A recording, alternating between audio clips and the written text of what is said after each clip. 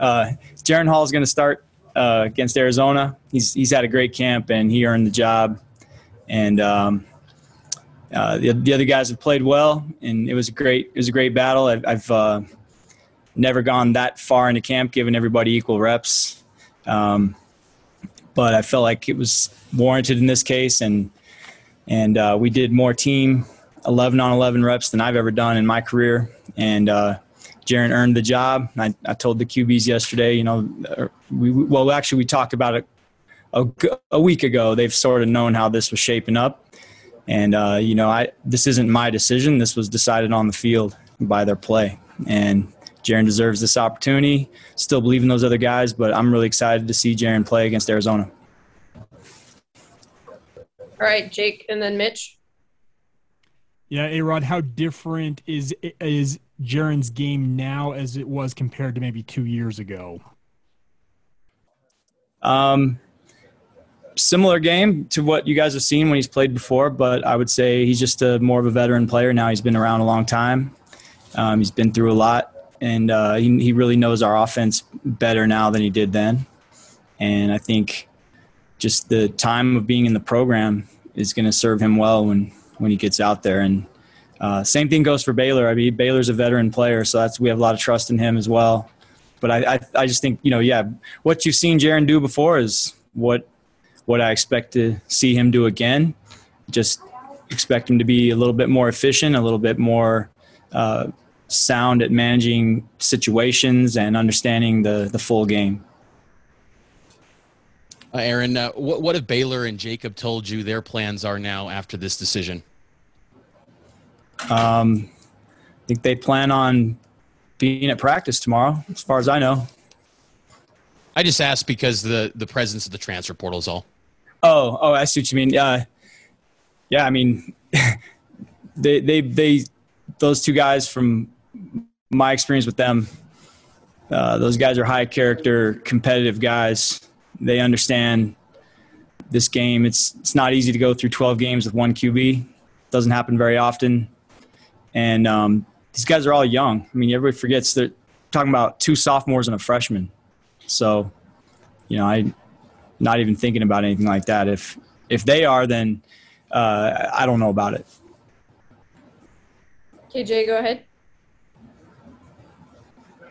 Yeah, Aaron, any decision yet on the backup quarterback or the scout team quarterback or anything? I'm not sure if we'll see an official depth chart or not. Yeah, well, that competition is ongoing. If the game was today, Baylor would be second. We'll keep competing all season, and that goes for the starter too. Jaren's not dumb. He knows he's got to go play well. There's good players behind him, and I expect him to do that, though. I have a lot of confidence that he's going to play great. But all those guys know that in this program, competition is ongoing all the time at every position. And so we'll keep working there. And I do have a system where I can still give reps to both backup quarterbacks during the season. I've been doing it for a couple of years now, and I've found a way that I think is effective at keeping the starter ready, but also, keeping other guys improving and ready to play in case they're needed. And I think it's worked out well for the last 2 seasons. All right, we'll take second round of questions. Jake, go ahead. Yeah, Aaron, when it comes to Jaren, how much concern is there with regards to his health status? Obviously, we saw him play in those 2 games. He left both games early in 2019. Yeah, that was unfortunate, but I'm can't really worry about that. It's been 2 years. He's been practicing with us now all last spring, all fall camp. He's looking great, and we're going to go play. And, we obviously, we're not a reckless offense. We want to protect our quarterback. We don't, we take care of our QBs as much as we can in pass protections. And but everybody knows our quarterbacks are going to run a little bit every game, and that's part of the game. And but, I personally, I think those were fluky things. His injuries of the past. I don't consider him an injury-prone guy. He's a really tough kid. He works as hard as anybody in this program. He's in great shape, and he's one of the best athletes on this team. And I expect him to, be ready to play just like any other QB in this program has played. Mitch, go ahead. Yeah, Coach. What were some of the big leaps maybe you've seen in Jaren's game this camp that maybe you hadn't seen in previous years with him being in the program? Just his command of the overall offense. Just he looks like he's in control out there. He knows what we're doing. Everything from pass protections to his reads in the passing game. We ask him to do quite a bit in the run game. Our quarterbacks probably do more in the run game than people realize. He does a lot of good things there as far as getting us to the right plays. He just looks like a veteran player so far in camp, and now it's time to go show that he can do that in a game. He took really good care of the ball. That was an important part of fall camp. Was Jaren had the fewest turnovers and the most explosive plays, and those are two very important things for a quarterback. Jay, go ahead.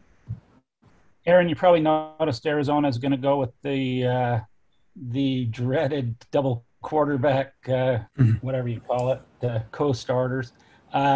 Did you ever consider that for your guys? What's your philosophy on that sort of strategy? We were going to go with the 3 quarterback. just kidding. No, I